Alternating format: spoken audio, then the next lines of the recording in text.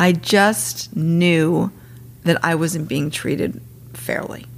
And I was working for a bunch of misogynists, and I was just like, I'm done. And even as I wanted to move forward being a buyer, I was like, I need more. And the guy that was the senior vice president basically said to me, women don't move as quickly as men. And I was like, fuck you. And that was the end.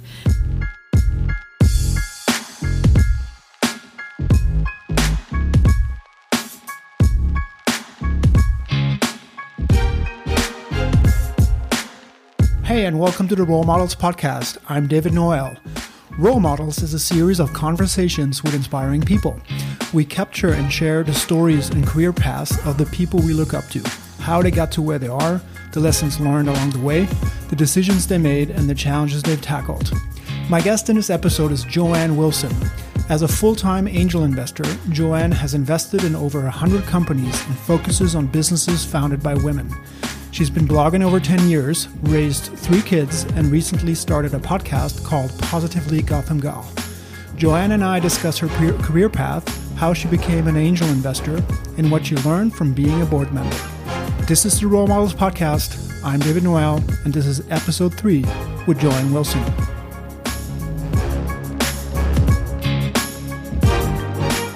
Joanne Wilson, welcome to the podcast. Thank you for having me. This is very exciting to me because you are the third guest on the podcast of the Role Models Podcast. And you were also the third guest of our live event series that we started in Berlin 2 years ago. I was the third. That's so funny. In June, yeah. So that was a great event. It was a great event. It's still going. We have events lined up for almost every month this year. And it's going great. And now we're expanding with this podcast. So I really appreciate your time and your support early on in the project, both from the event series and the podcast. So thanks for being on the show. I'm happy to be here. Cool. Joanne, one of the things that you're known for many, many different things, and we'll go into it during the course of this conversation. The one thing that we're thinking about walking over here was, where do you get all this energy from? That is a very good question. You know, I just think I was born that way. Mm-hmm. I've always had like insane amount of energy. You know, when they ask people like, are you better in the morning? Are you better in the evening? It's just like, I get up, I go, and then I go to sleep. That's amazing. Yeah. I mean, I just have, also I think I have a tremendous passion for life. Like carpe diem every day, like take it all in. It's just like, I can't do enough.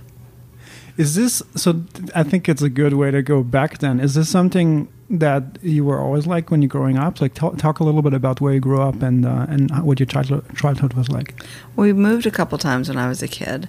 But my first lemonade stand, I was like 3 and sold the puppies, at the same time. I mean, so I've always been focused on business. Someone even said to me yesterday, I was saying something. She's like, God, you're always thinking business. I was like, yeah. I would sit in a spin class, and I would literally count all the chairs, multiply it out, and figure out like how much they're making a day, a week, per instructor. Because I just like that's how I operate. Is this something someone taught you, or no? Definitely not. Oh wow, no. What would you say were your earliest childhood influences that led and shaped who you are today? More than likely, having my parents go through an absolutely miserable, awful divorce completely shaped who I am today. I think that... How old were you then? I was 15, 16. 15, and then all of a sudden I could drive, and I was completely mobile. And I probably went into a survivor mode. It wasn't like there was this soft, mushy nest at home for me that was... nurturing me in my education or my desires or what I thought I could do with my life. It was more like you're on your fucking own. And I kind of must have known that. And I think I was asked to do a lot of things my siblings weren't, because I was the oldest. I was more privy to things that I should never have been privy to at that age or asked to do at that age. What's an example for that? There was fights. I was put in the middle of like getting money.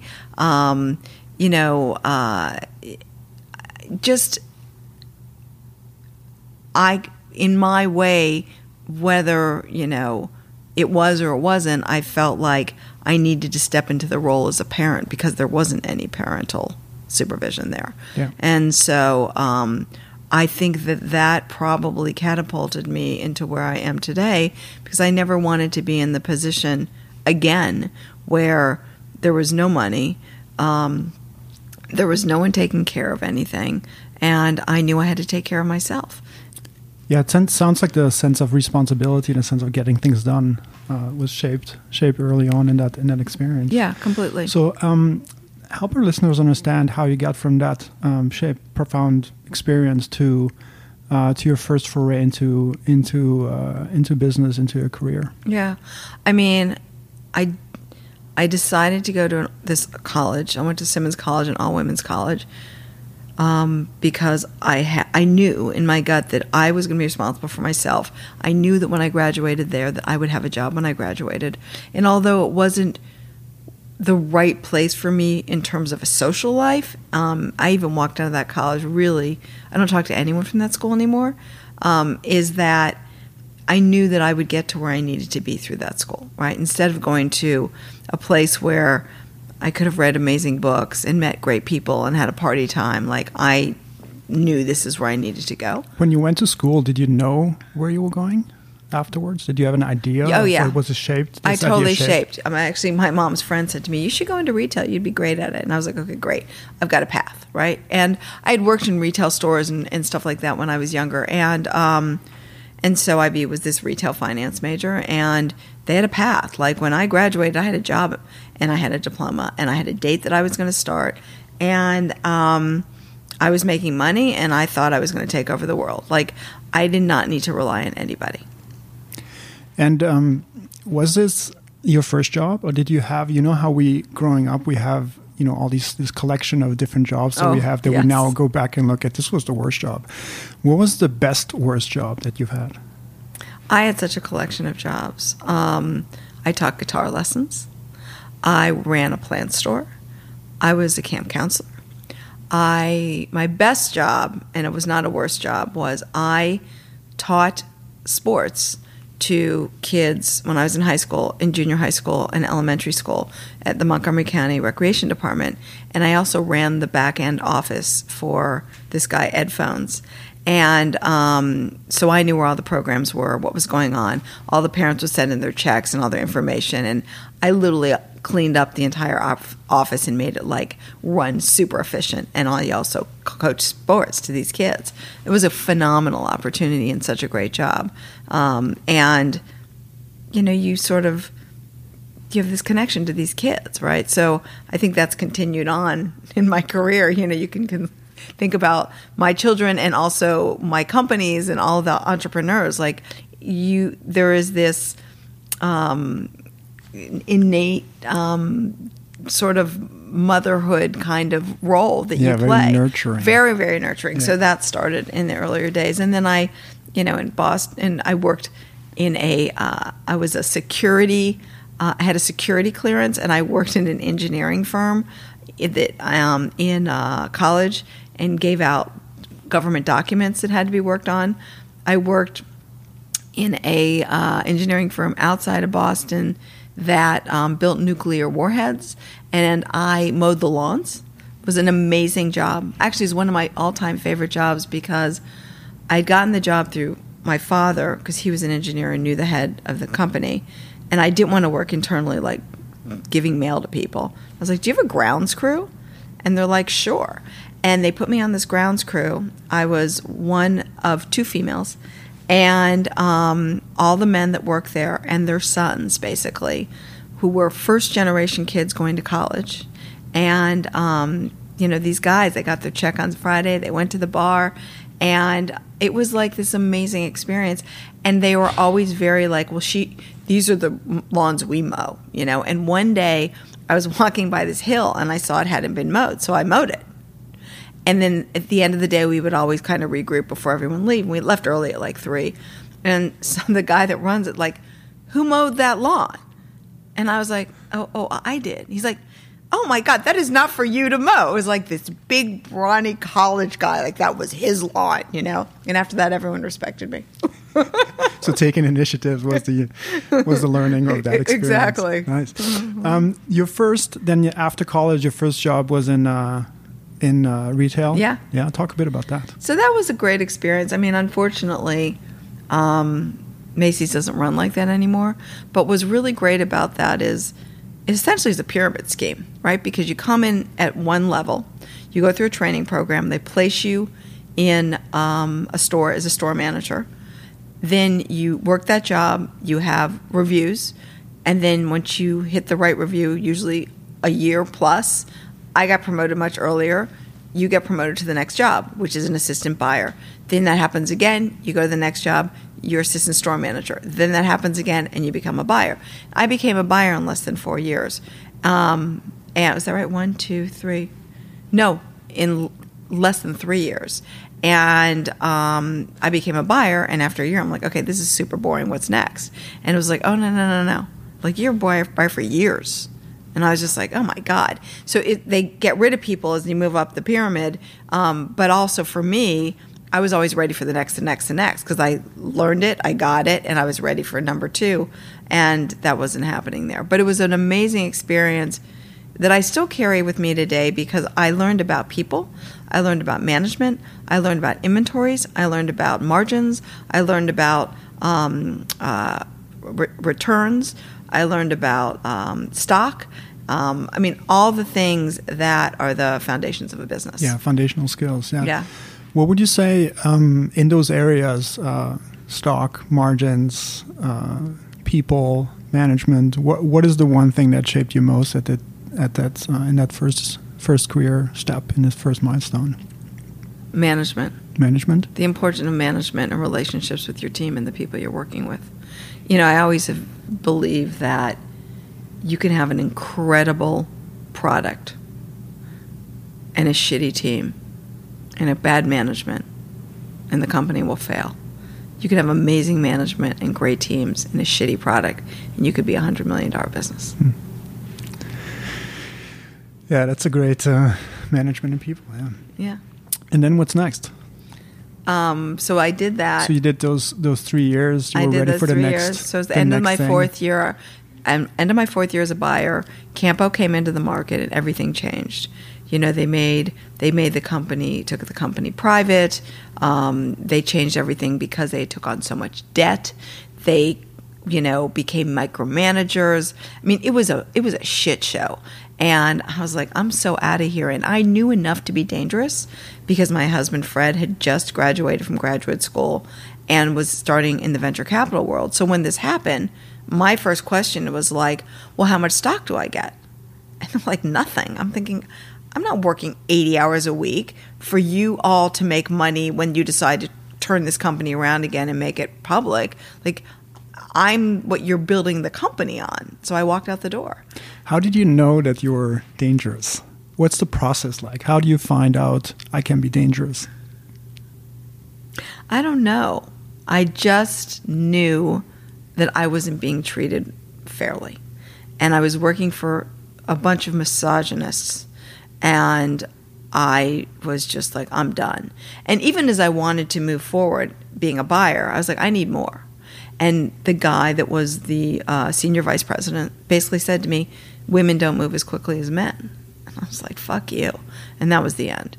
And so I went to the other side, and I went through a series of jobs in the manufacturing side. So I started working for one company purely in sales, knowing that without sales, I needed to understand how to sell this business, sell these products. And, after a couple months, really 10 months in, I was just like, okay, I got it.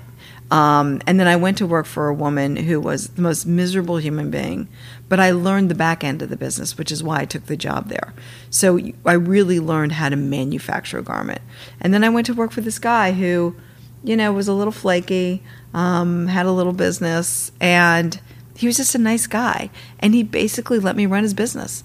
And I built his business over, I don't know, a couple of years, from like $1 million to $15 million, and hired a team and had designers. And, he he just was a terrible operator. And in the end, I left, and I went through a couple other jobs in the garment center. I had kids then. I had this thing in my head that I needed to, I didn't want to not be present in my kid's life. That was the most important thing in the world to me. And my concern is if I started my own business, I would be a 24/7 business person, and I would not be a good parent. And I did not want to do that. And so I ended up leaving the industry and staying home for a couple of years after that. And it was probably the best thing I ever did. Why?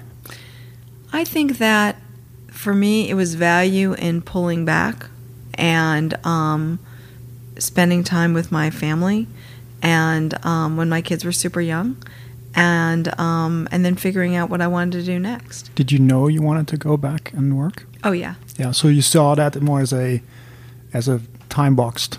It's a time box phase, yeah. To say, okay, this is what my focus is now, but I also know that my focus is going to change. I knew in a few years. Yeah, in the back of my head, I always knew. Yeah. I mean, at one point, then we had a third kid, and I was just like, okay, this is great, but I just can't. I can't do this all day long anymore. And then I went to work in the tech industry, and I also, because of those kids, which was, again, the most important thing in my life. And I think of everything I've ever done in my life, I think being a mother is the best thing I've ever done, is I wanted to create a life for myself that allowed me to make money, be involved with super smart people and building businesses, but have complete flexibility on I can do what I need to do when I need to do it. And that's kind of what I created for myself. And that the tech industry was the starting ground for that, or yeah, the tech industry was starting for that. It this really was. This was in 2006. This was in earlier. In the first phase of the internet. Yeah, right? No. This was in the mid 90s. Mid 90s. Yeah, like 95, 94. Yeah. Talk a bit about that experience, because the tech industry today is very different. Than the one it used to be. I think it's called the first wave internet, or 1.0. 1.0. Yeah, they can call it whatever they want. What was different about that time period is multiple things. One is everyone knew there was something there. And so all these people jumped into this internet and built these businesses because everyone believed there's something going to happen here, right? But the majority of them didn't grow up with technology or in computers. And so they were just kind of like shoving circles into squares. Whereas the next generation, they all grew up with that stuff. So they were taking technology and building companies that were integrated into our lives. Big difference. So that was the number one thing. I was involved in the media side, so we were writing about all these companies. And I had pure flexibility, and it was great. But what's interesting is that the pace in 1.0 is no different than the pace now. And it was like one day was like a year, and so if you dropped out of something for a week, you feel like you missed so much, like you got to get back in. And I think that pace has its positives and its negatives. And I'm glad to see that our industry is speaking more about wellness and taking care of ourselves and taking time out to breathe. Because when you have your head in the weeds like that all the time, I actually think you're not as good at building your company. Do you have, because you have many different interests and passions that you pursue and roles you play in different people's lives, and do you have a practice to slow down and to unwind? I wish I could tell you if I did. Not as much as I should. Saturday mornings, I read the paper from front to back. Actually, I read the New York Times from front to back every single day, and I do the crossword. That is definitely one of my entertainments, enjoyments, and I like on Saturday morning, I will sit on the couch. I get my Sunday crossword on Saturday, and I will do the Saturday crossword and the Sunday crossword, and that is all I'm focusing on for a couple hours, and that is incredibly cathartic to me. I think when kids were younger, I did a lot of cooking, more then than now, because I don't have to come up with a meal, multiple times a week, and I miss that. I always find that extremely sort of you're in your own head, and I think that's a good thing. The time in the first wave internet, how do you bridge that between the mid '90s and to maybe 2007, where I think you did your first angel investment, which you're now. Do you identify now mostly as an angel investor, or how do you introduce yourself to people? It's always a good question. I have multiple things. Yeah, I mean, I consider myself a full-time investor. You know, I mean, I run a family office, right? We're investing our own capital, and it is a full-time job, and I don't give away money lightly. I give money to places and people that I believe that we will have returns on their investment, and I only want the best for the entrepreneur, which I think comes back to me in spades. Yeah. What was this evolution like from your experience in media and the first tech wave to today? Walk us a bit through this evolution. Well, you know, I was involved in this tech industry, Silicon Alley reporter in the early days, built the business up to be substantial, and had an opportunity to sell it. Jason didn't want to sell it. I left, and we all know what happened to the industry and Silicon Alley reporter. And then I went to chair an organization that still exists today, Mouse, coming on its 20th anniversary event in a couple weeks. What's the organization about?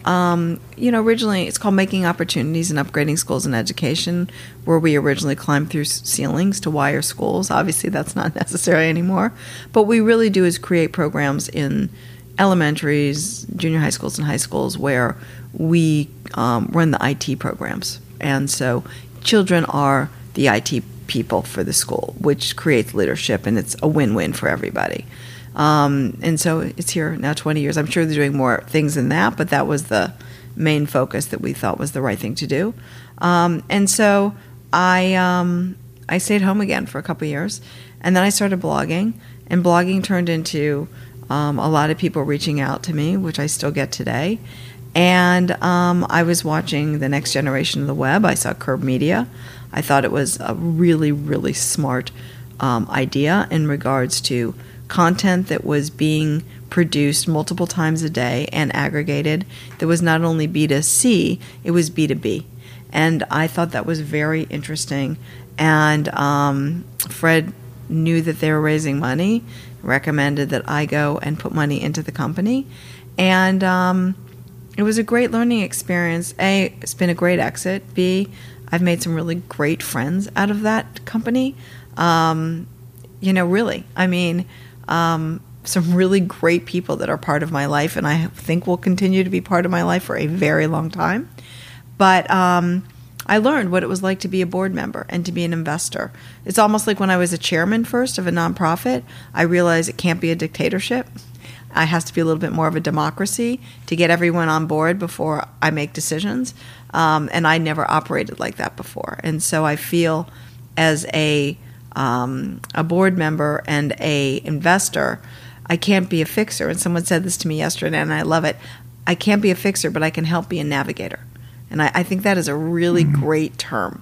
And so that is really what I feel over the last decade I've become, is being a mentor and hopefully a little bit of a role model to all the companies that I've put money into. And some have taken full advantage of my, you know, wanting to be there and wanting to be involved and always helpful. Others not as much, which is fine. But you know, I've really enjoyed the ride. What would you say are the skills necessary to be a good board member? I think that you have to be a great cheerleader, and you have to be supportive, but you have to bring your history with you of where you know things have not worked and have worked. But I think at the end of the day, it is very important, until it isn't important, to be respectful and believe in the founder and let them do what they think they need to do. You can give advice, you can turn them in different directions, but at the end of the day, if they succeed, everyone on that board thinks they are a freaking genius. If they fail, it's always all on them. But I do think that we're seeing some companies that are blowing up because boards perhaps put way too much gas and expectations of what they needed to do on a monthly basis. As long as you spend money based on what you're making, that's okay.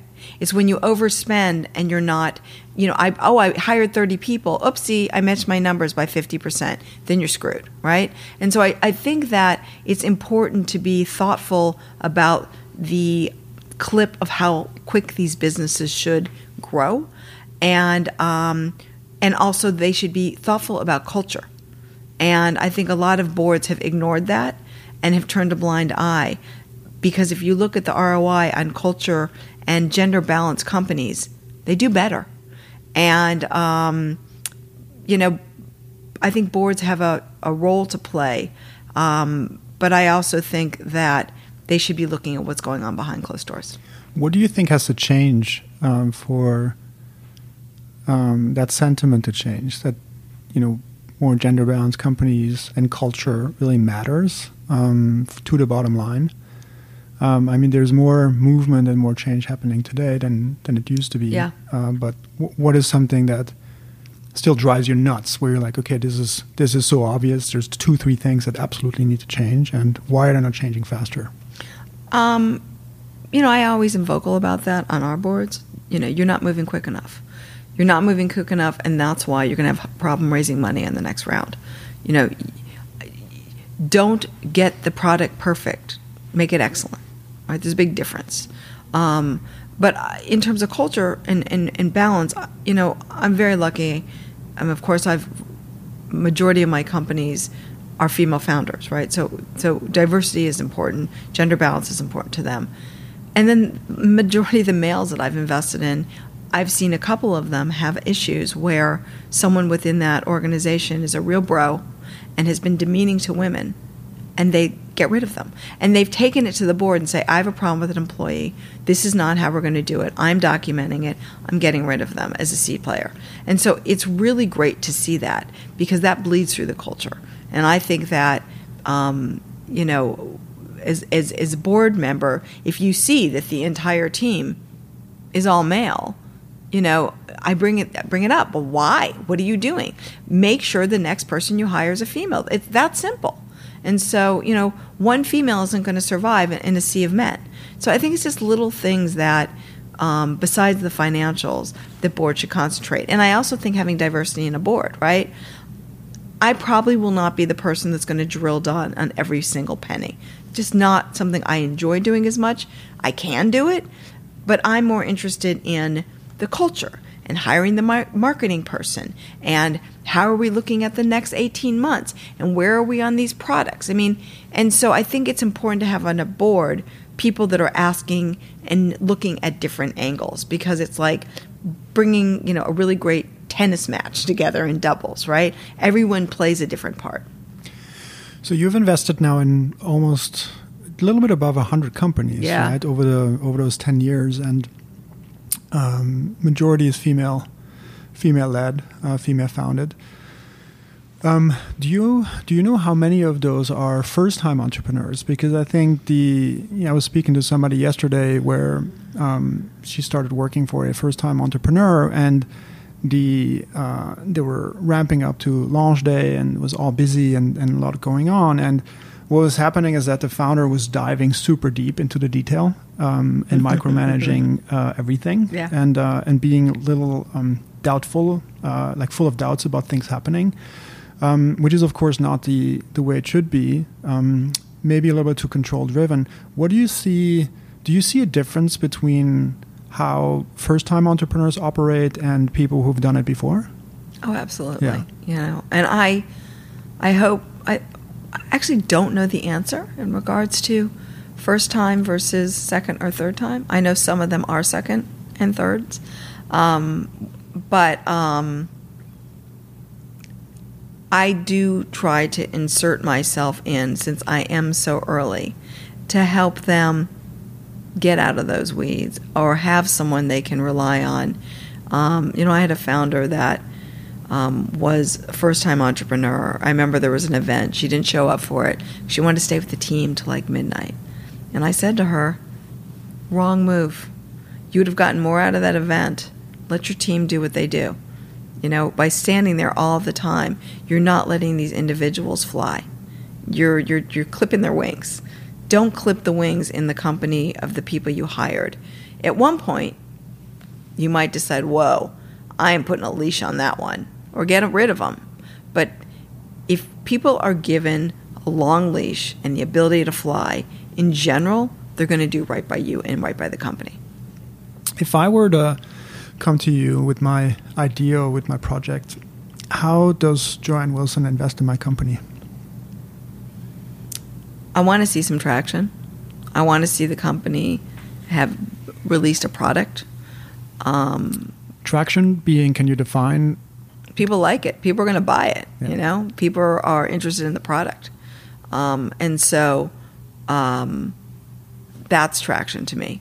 And I really want to see someone on the other side of the table that I think no matter what comes at them, a tsunami of nonsense, they're going to figure out how to get through that wall and make it work. And that is really what I'm interested in, is people that no matter what comes at them, they are focused on success. It doesn't always work that way. I mean, I had a founder whose company just went under, and she was focused on success. Sometimes it doesn't work, and that's okay.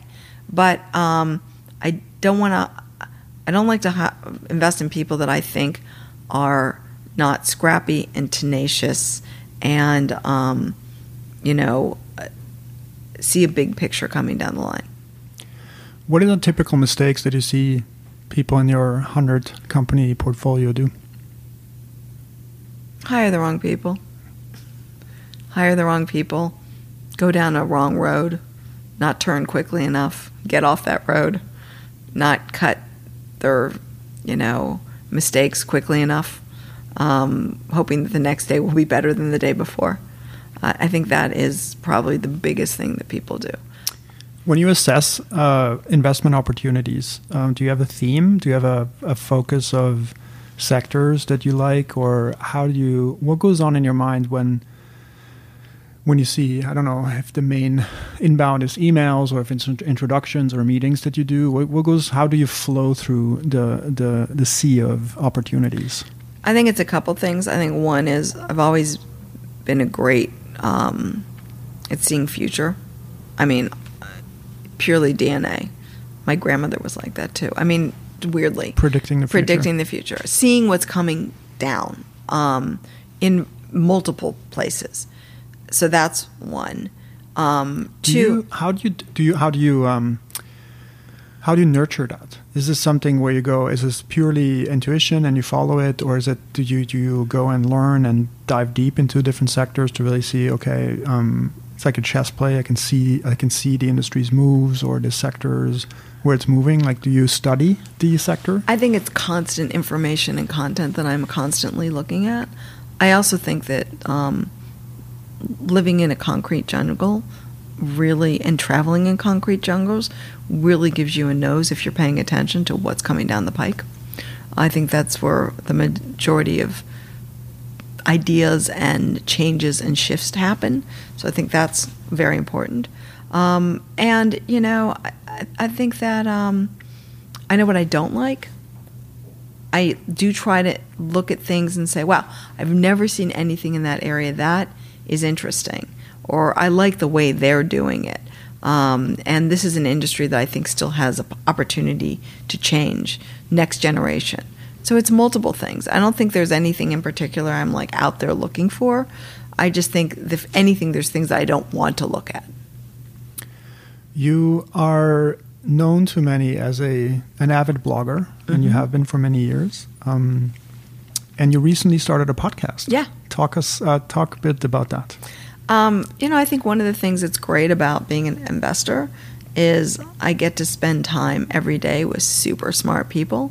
When I started the Women's Entrepreneur Festival, one of the reasons is that my co-founder said there's not enough women in tech. I was like, yes, there are. They just network differently. And so I started writing every Monday as part of my blog post, the Woman Entrepreneur of the Week.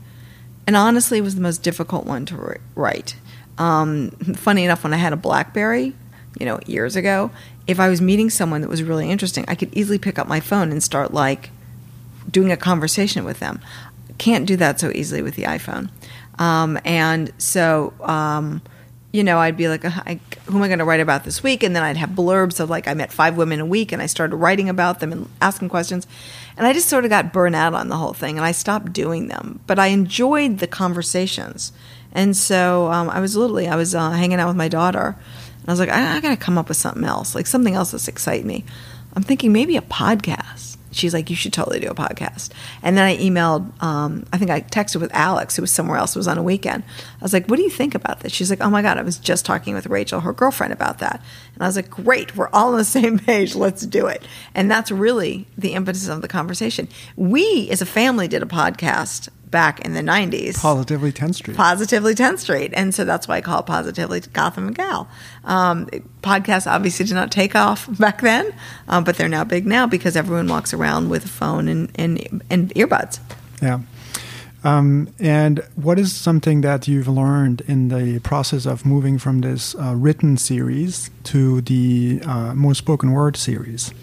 I think the great thing about speaking versus writing is, the nuances of little tidbits that come out about people that tell you things comes out in a podcast. It's really hard to put those together in words unless you're a really great journalist, which is something that I completely respect, and the importance of journalism today, maybe more than any other time in the world, is now. I mean, I pay for the Post, the New York Times, I pay for the Los Angeles Times, I pay for the New Yorker, like I revere those journalists that really do some deep dives, and you can find amazing things out.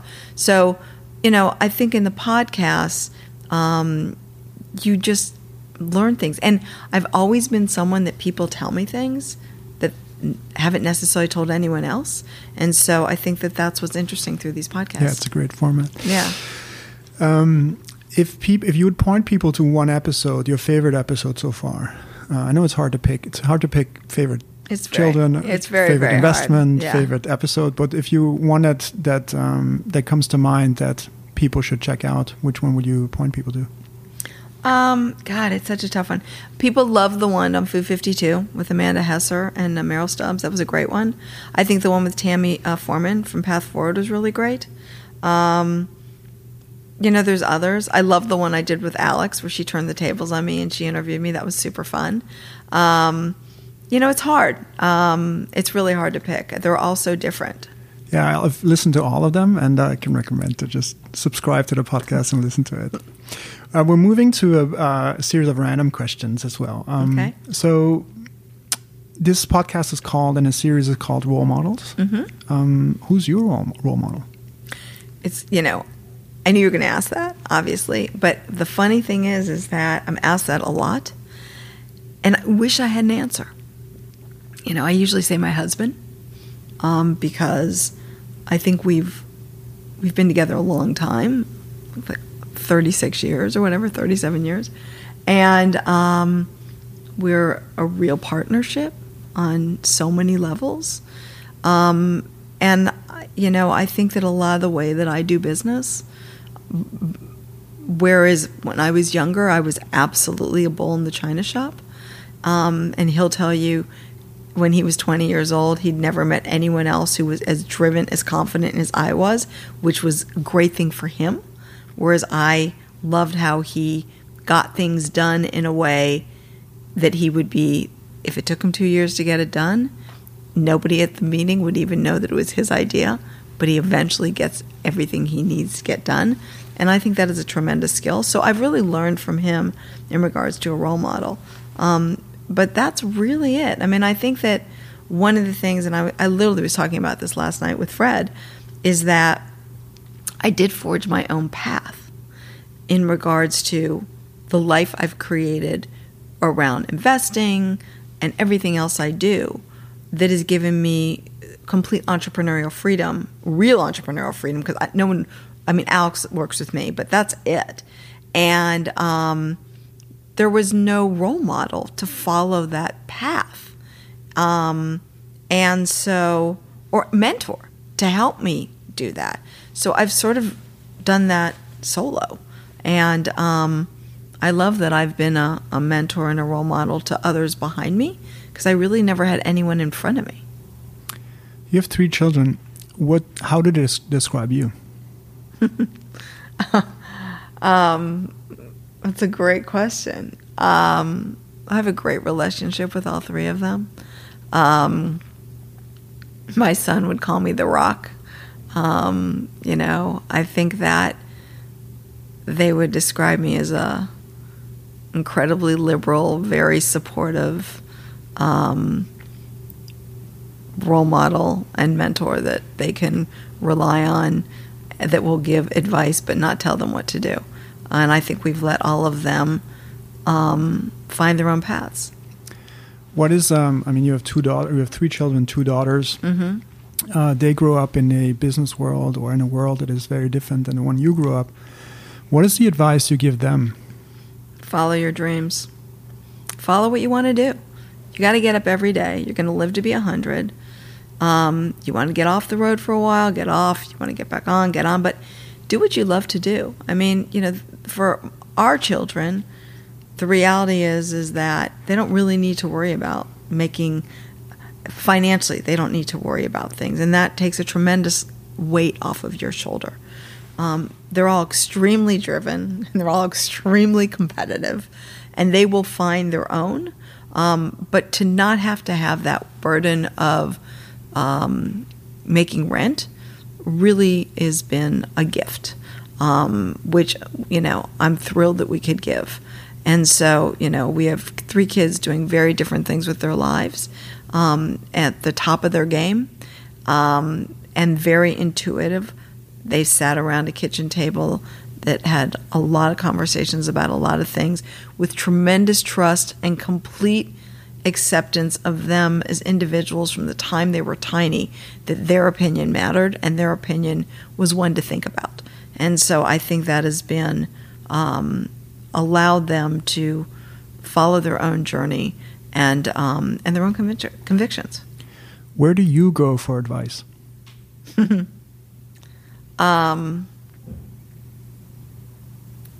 have some good girlfriends that I certainly talk to. Probably my husband more than anyone else.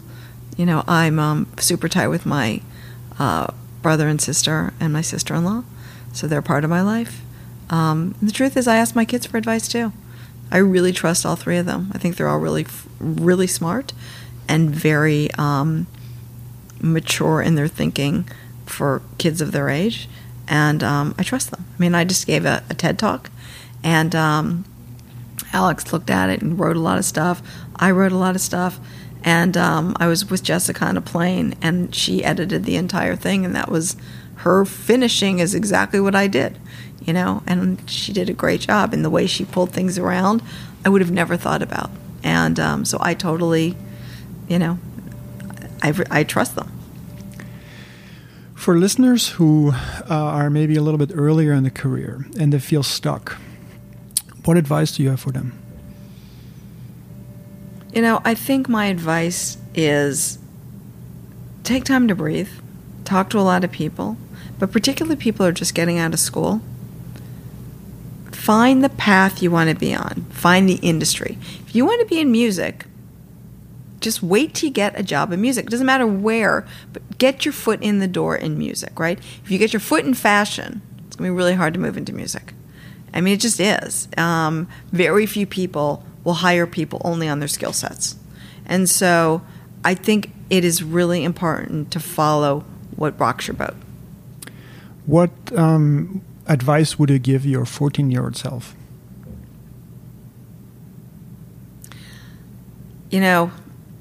I've been thinking a lot about my childhood these days, and I think if I could have given myself advice at 14, I would have said, read more books,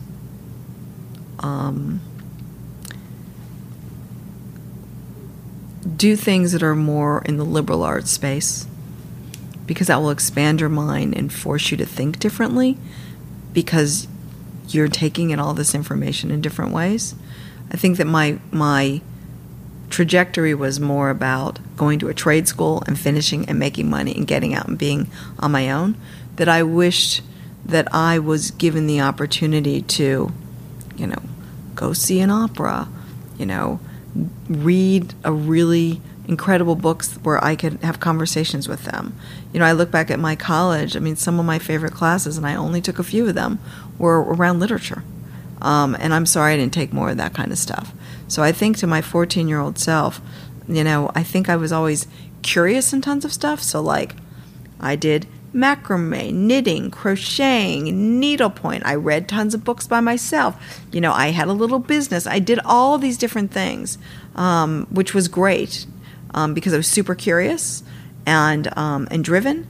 But I think if I look back, it would have been to create deeper friendships and just to continue to be super curious. What would you want to be known for?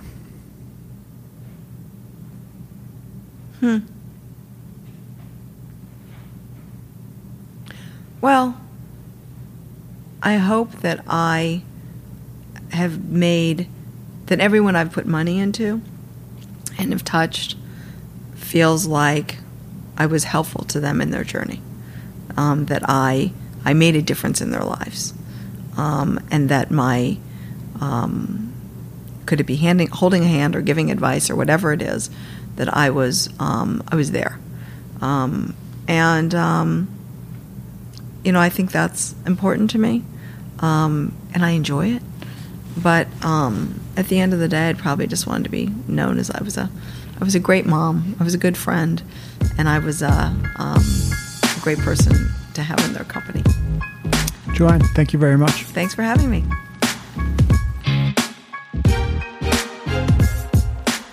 Hey, thanks for listening. Before you go, here's a few more things.